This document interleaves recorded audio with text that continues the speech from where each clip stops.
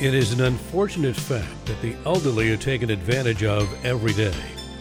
While the estate planning and government assistance laws are quite complex and ever-changing, how do you keep track of them all? Through elder law attorney Michael Cohen. He's there for you to answer any of your planning questions in a way that you and your loved ones will easily understand. Mike has devoted his entire career to dutifully informing and protecting our parents and grandparents, aunts and uncles, anyone in need. Join us now to learn more about estate planning essentials with Michael Cohen and co-host Don Crawford Jr. Here now are Michael and Don. I faced it all, and I stood tall, and did it my way. I say, how are you? And welcome to another program that is an Estate Planning Essentials radio program. My name is Don Crawford Jr., the owner of KWAM Radio, and I'm sitting with my co-host of this show, who is assertively protecting your family, your assets, and you both on the air and off the air. And his name is Michael Cohen. Hello, Michael. Hello, Don. How you doing? I'm doing fine, thank you. You are an attorney. You are a Dallas estate planning expert. I've known you for 10 years. You're my good friend, and I highly endorse you, recommend you. I think you're maybe the only person I've ever endorsed, speaking of endorsements before the show, and for very good reason. So I admonish the listeners to listen attentively to this program and to attend your next workshop, which is in August, and we'll get to that in a second. But we want to talk about that thing that's in the news a lot called fentanyl. And I read the other day about how Robert De Niro's grandson overdosed on fentanyl. You knew it. You kind of sensed it when you saw the article because they didn't necessarily say he OD'd on fentanyl. And then it comes out a few days later, he did. And that's very sad. 19-year-old boy. Apparently De Niro and his family really loved him. And goodness gracious, Michael, it's in the news all the time now, and it is a scary drug. But you wanted to address that in a minor way, but more in a major way, how to deal with estate planning and drug-addicted children. You know, there's always been saying for years now, there's an opioid crisis. Right. And every day, like you say, the fentanyl. The crack in the 90s. Yeah, I mean, remember if they even found some white stuff in the White House recent weeks. Right. So, I mean, there's like this fentanyl and maybe in cocaine, and I'm not really familiar with all the different types of drugs because it's just not my deal. But basically, it's a crisis in the country, and you're seeing more and more people die. Like you said, every day it seems like you hear about a teenager dying. Right. You hear about people have these addictions. I mean, I know that it used to be in the old days, or alcohol was the main thing, and I guess it's still a major issue. Sure. But there's a lot of different types of substance abuse. Mm-hmm. It just seems like the drug abuse is really prevalent now. Right. And so so now, as a result, how do you plan if, let's say, your child has some sort of drug addiction? And it maybe depend how old that child is and what their story is and how long they've been addicted. And the planning could be different. What if you did nothing at all? Right. What if you did nothing at all? Let's say you had no will, no trust, nothing. And you had 3 children, and a third of your estate after you die, after, let's say, a spouse dies, goes to that child. Yeah. Well, what have you done? Have you helped that child? Right. That money just goes down the drain and probably makes them even worse. So it's the blind leading the blind. It's the irresponsible not doing something, and then the irresponsible inherits everything. Right. I mean, and is that going to be a good thing? So everything you've done, is that really what you want to do? You might say, I don't care anymore. I'm dead. Mm-hmm. That's what some people might say. Sure. And that's, I guess, your possibility. Right. You say, I'm done dealing with this person. Right. So we've done shows on people like that who don't care, celebrities, and they just say, that's your problem. It's not mine. Right. I mean, remember we had recent weeks, there's been the fight over Aretha Franklin. Mm-hmm. Did she have a will? Oh, we found one under the cushions in the couch. Or, oh, no, it's this one. Right. Some handwritten wills, apparently, that two sons are contesting. When you have large estates, all of a sudden they find some wills. Right. It's remember how Howard Hughes years years ago. Right. He never. Oh, yes, I was at a gas station and I have a handwritten will all to the gas attendant. Whatever.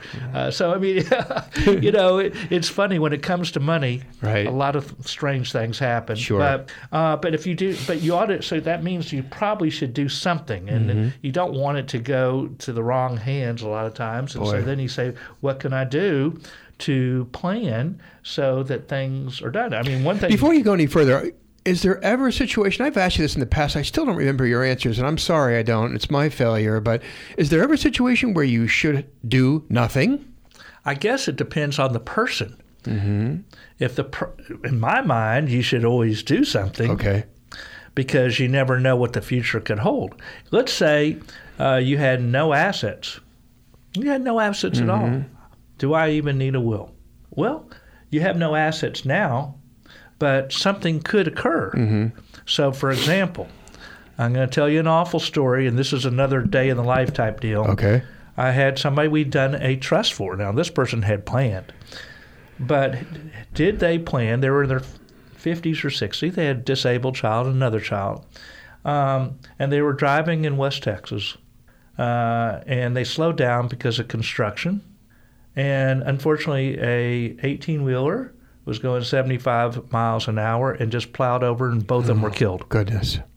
Now, if they had no will or trust, what would happen? Oh, they had a disabled child. Well, oh my gosh. If they had nothing, let's say they had zero assets. Well, what would they have needed to do? Well, somebody's going to have to collect on behalf of the estate. So that means you're going to have to go through an heirship determination. And by the way, what would have happened to the disabled child? They would have lost their public benefits, valuable public benefits, I might add. So even if we had another case where somebody had a trust that was fully funded, so you say, okay, why do they need a will? You always have what's called a pour-over will if you have a trust, because there could be something happen. Well, unfortunately, in this case, even though it was fully funded, we may have talked about this on the show previously because it just happened earlier this year, where unfortunately there was a husband and wife had set up a trust.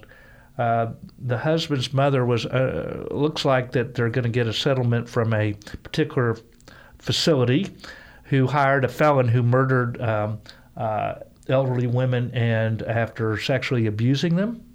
So now the facility is likely to pay for their negligent employment of that individual, and there's going to be a large payment to the estate of mom, which it says goes to the two children. Well, since that time, the husband has died. They had all their assets in a trust, but he needed to have a will. Why? To collect the assets from the after mom's estate is being paid to him. Okay. So if there's a personal injury accident or something awful like this, there may be a reason, even if somebody had zero assets, that they ought to have some estate planning. And it's not just having and you shouldn't just have beneficiary designations, because bad things happen to beneficiaries. They could die, they could become disabled, they could have creditors, they could have addictions like we just talked about, or we're talking about here today. So bad things happen to people. The world is not a perfect place, and we have to think about all the different things that could occur, and then it's just a matter of what type of things that you want to protect against. And our case today is about how do you deal with a child that has, or a beneficiary has, a drug addiction. Some people might say, I just wanted to, I paid enough for this child. They've caused me nothing but headaches and nothing but problems. And so some people might just say, I disinherit. That may be okay. Sometimes it's, I don't remember, several weeks ago, probably 2 or 3 months ago, we talked about ethical wills and things that you wanted to pass on. And maybe you say, I will forgive you in your ethical will. It's not a legal document. It's a document that says what you want to pass on to your children or grandchildren or whomever, what your values are. It could be about your religious values. It could be about who I want to forgive or who I want to be forgiven by. It could be your favorite recipes and why you liked them. It could be anything. Amazing. But here you got an awful situation, and a lot of times we just see it. Sometimes, but really, the question is, do you care? Do you care? Maybe you don't love that person anymore. Maybe. But maybe you want to help them too. If you disinherit them, which some people would do, are you really helping them? Maybe not. Maybe not. So but some people might choose disinheritance as an option, but it may not be the best option. It just depends on the individual. My father owns radio stations around the country. He has for 50 or 60 years. And he's 85 years old, 85 and a half, be 86 in November. And I've told you this before, but he does things the old-fashioned way. He has a dining room table, and he has paper files. He doesn't have a cell phone, let alone a laptop or desktop or something. It's just papers and files and dining room table, and these are stacked, and they're always stacked. Either they're stacked in his home in Pennsylvania or elsewhere on an airplane. There's just stacks. And he always has an estate planning file, and it's probably more than one file. It's like 4 or 5 of them with different plans of what he's going to do, and he has it in front of him all of the time. Do I know what's in that? Not really. I think I do in general terms, but that was 2 years ago, a year and a half ago when we last discussed it, and things change. But he has that file in front of him, Michael, because he knows that things change, people change, relationships change, values change, desires change, plans change. We could be here all day. And this is all the more reason why people shouldn't, to use the word again, be irresponsible. They should do something, because at least my father is aware of those changes. And, whatever happens, happens. If and when he passes, I leave that in God's hands. I don't stress that out. And I told that to Sarah last night when we went out to dinner, that I can't go deep like that. I can't think about that. It's in God's hands, and I leave it up to my father. But that's how he does it, and he reviews it between you and me probably every week. I'm glad he reviews it every week. However, I know a lot of times parents don't want to discuss with kids because they think, they're going to do something with my money or something like that, and they're going. Or they like the surprise element. Yeah, they don't want anybody to know until they're passed. Right. So, kind of reminds me of the movie. Well, some movies, like Knives Out or whatever. I remember Knives Out. I think really though, if you really, just like anything in life, if there's something that lacks clarity, I think it's something that should be discussed of why. It's kind of like when we were talking about just a second ago, the ethical wills. What was important? Why did you make these decisions? What is it what was important to you? And maybe there could be some life lessons, but still communication is obviously something that is usually desirable, because otherwise somebody may think that you did something for one reason, but they actually did it for a different reason that you never thought about. So if there's clarity, I think it'd been better. It's better to discuss. If parents should discuss with kids what they're doing and why, or whoever. It's similar to probably your answer, Michael. Should there at least be something? Should there always be some kind of plan? And I think that the same question applies to this. Should there be some kind of communication either before or after the plan? Well, of course that's yes. Yeah, because, it could be that there's something else that he didn't even think about. That's good. Or when I talk to Sarah about things, just talking to her helps me think of ideas and reminds me of certain things that I hadn't thought about. Let's say he said, I want Don to have X portion of my estate. But he was concerned about Don's significant other or spouse or whatever. And he said, I want Don to get X, but after Don dies, I would like things to go to my other children. Okay, well, he could do something about that. Does he know that you could do something about that? I have no idea. So you have to see what it is that was the pain, and then you just plan. Now, knowing your dad, although who's a lawyer, who's a lawyer, and he's very meticulous. Very. And he may be old-fashioned, but he's nobody's fool. No. And he has quite a reputation throughout the country. I was talking, by the way, I was at a wedding last weekend in Seattle with somebody who's who lives on the West Coast, and this accounting firm deals with religious stations. Is that right? And he knew Dad. That's interesting. Small world. Yeah, He's been around for 60 years. My grandfather died in 1960, to use the word again, 59 or 60, and so he was around a long time. So they know the name Crawford Broadcasting for sure. It's been around a long time, and my father is going out kicking. He's not sleeping or relaxing or even considering retiring, because he's always said to me, what else am I going to do? But anyway, I appreciate you letting me deviate.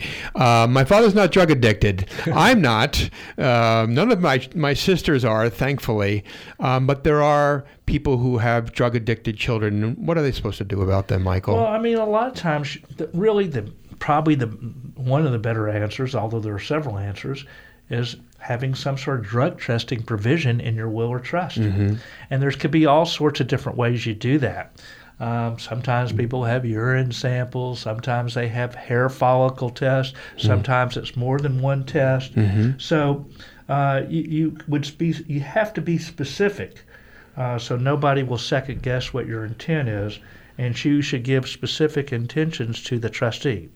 By the way, the trustee probably shouldn't be a sibling or some other family member, because either they'll be persuaded to act differently, or it will cause conflict at a later date, saying, that's my money, says the drug-addicted person, give me my money, and it causes fights, that they'll have fights for the rest of their life, and you don't really want to have family conflict. So it's probably better to have somebody, depending on how much is money or assets that are at stake. If it's a larger amount, then you might consider it a professional trustee, like a bank or some other trustee that's professional, that or corporate or whatever, that's used to dealing with the situation. But if it's smaller, then it's going to be some other individual that you trust. But you need to give them specific parameters. Okay, there'll be a hair follicle test every year, and this is what you do, and this is what happens if they don't do this or that. The most common thing, at least that we see, is a trust within your will or a trust within your trust. Just think of it like there's all sorts of different types of trust. You could have a testamentary trust, a trust within your last will and testament that says the share that goes to that drug-addicted child is in a trust that somebody else is in charge, and this is how it's distributed on these different conditions. What do they have to follow? And what are the next steps?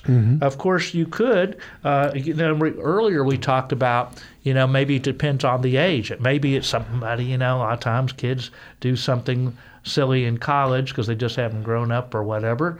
And you say, well, they're going to be okay later on in life. So you might have it where it's staggered distributions. Okay, they'll get 25% at 25, and if it may be that you have to look at the condition too, and if they pass their test, their whatever type of drug test that you might give them. I told you the hair follicle, or it could be the urine or whatever. And another 25% at 35, another 25% at 45, 55, whatever age you want. You could do it that way. So that would be a staggered distribution. So besides the just regular drug testing is determined by the trustee.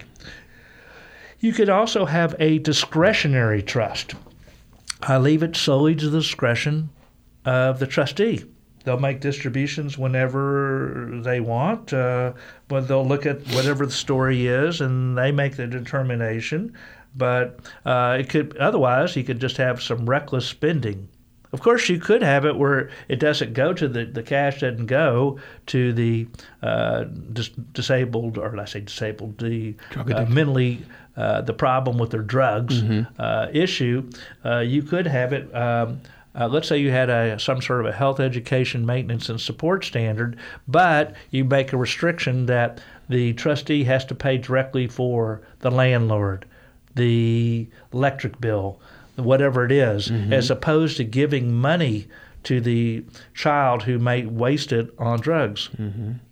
it kind of reminds you, I hate to say this because I don't want to put everybody in a class, but, unfortunately there's a lot of homeless people on the streets, and you wonder how, if you give them money, where is that money going? Is it going to alcohol or drugs? I mean, I hate to say it, but a lot of times that could be the situation. Sure.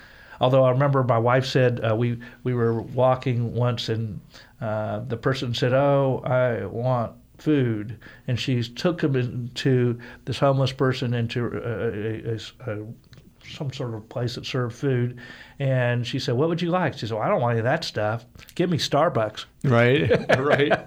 You were talking, I thought you were going to say to me that I guess if you gave them food, it was packaged, pre-produced, they could return it.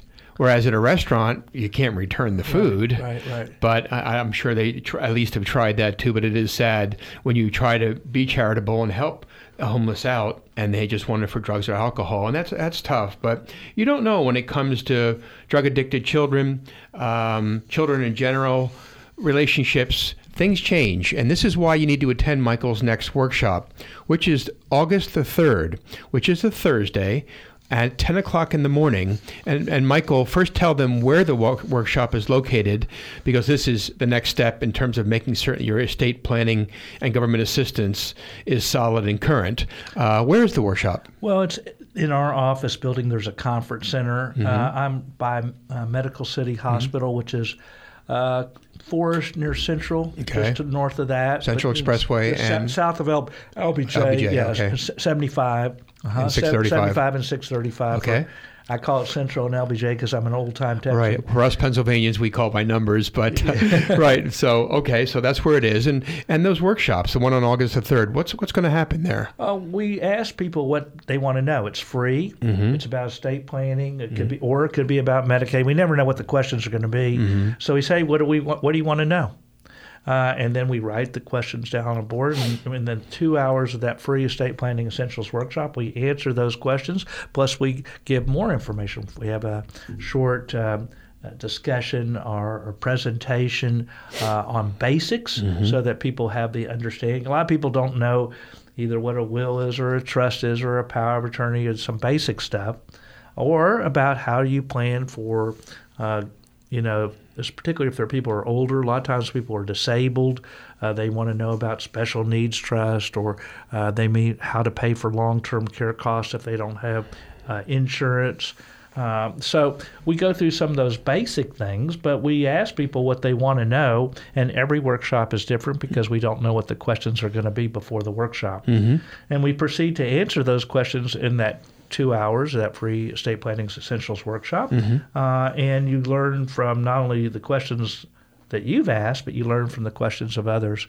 And actually, if you go to that free estate planning essentials workshop, then we also give a free 1 hour vision meeting. And it's a private meeting? Private meeting at a time to be decided at a later date, where we go over your individual situation perhaps in more depth, if either you wanted to keep it private and didn't want to ask the questions in front of a group, or just to get in more depth as to what your situation is, to find out more details and see what the pain is and how you fix that.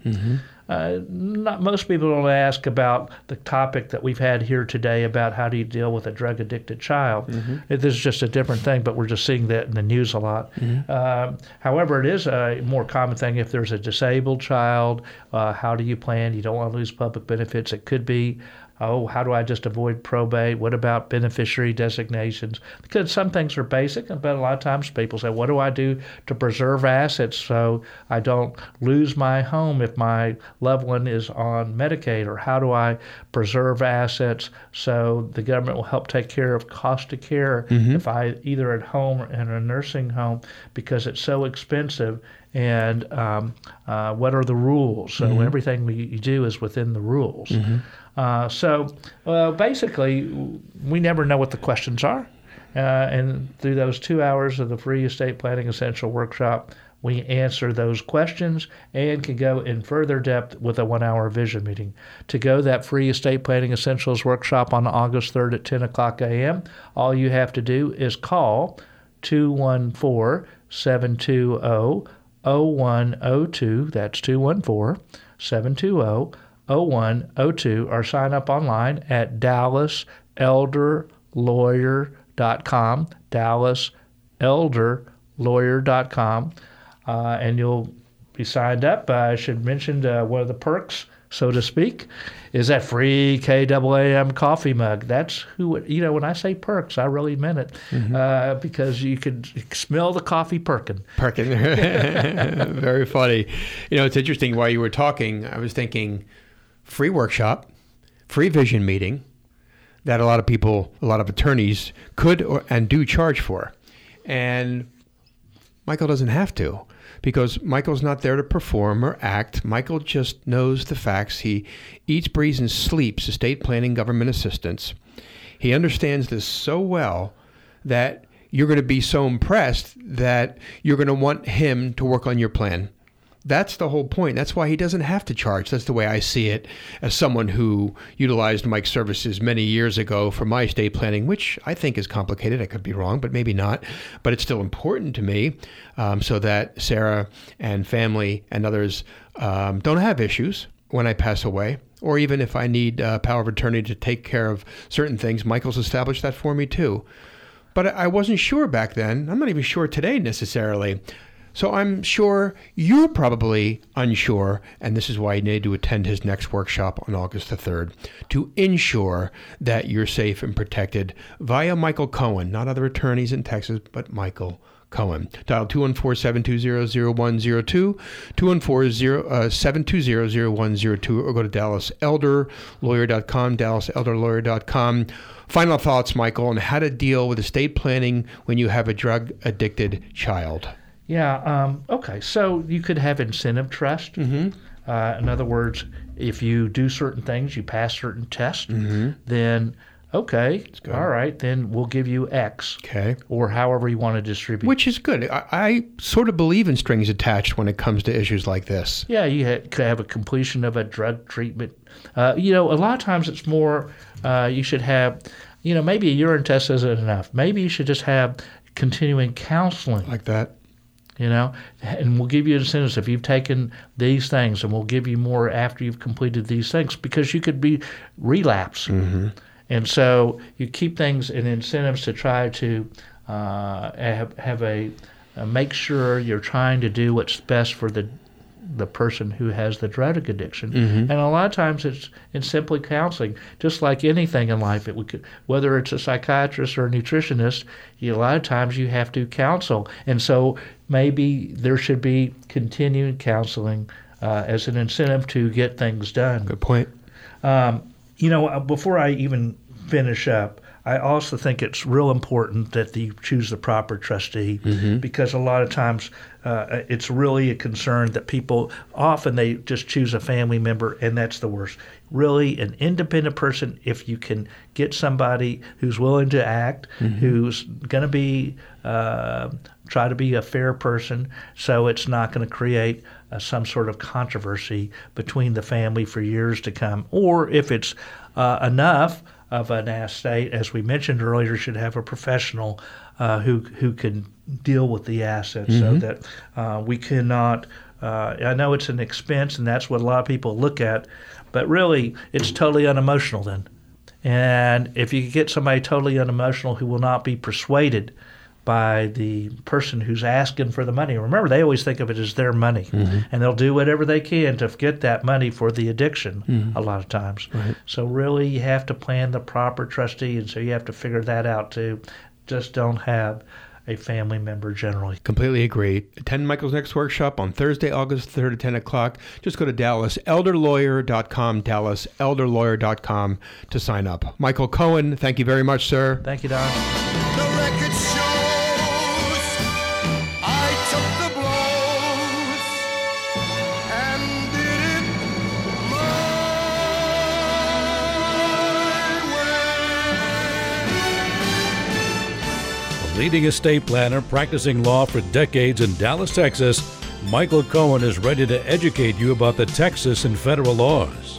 The next step to that end is to attend his next workshop by going to his website, which is DallasElderLawyer.com.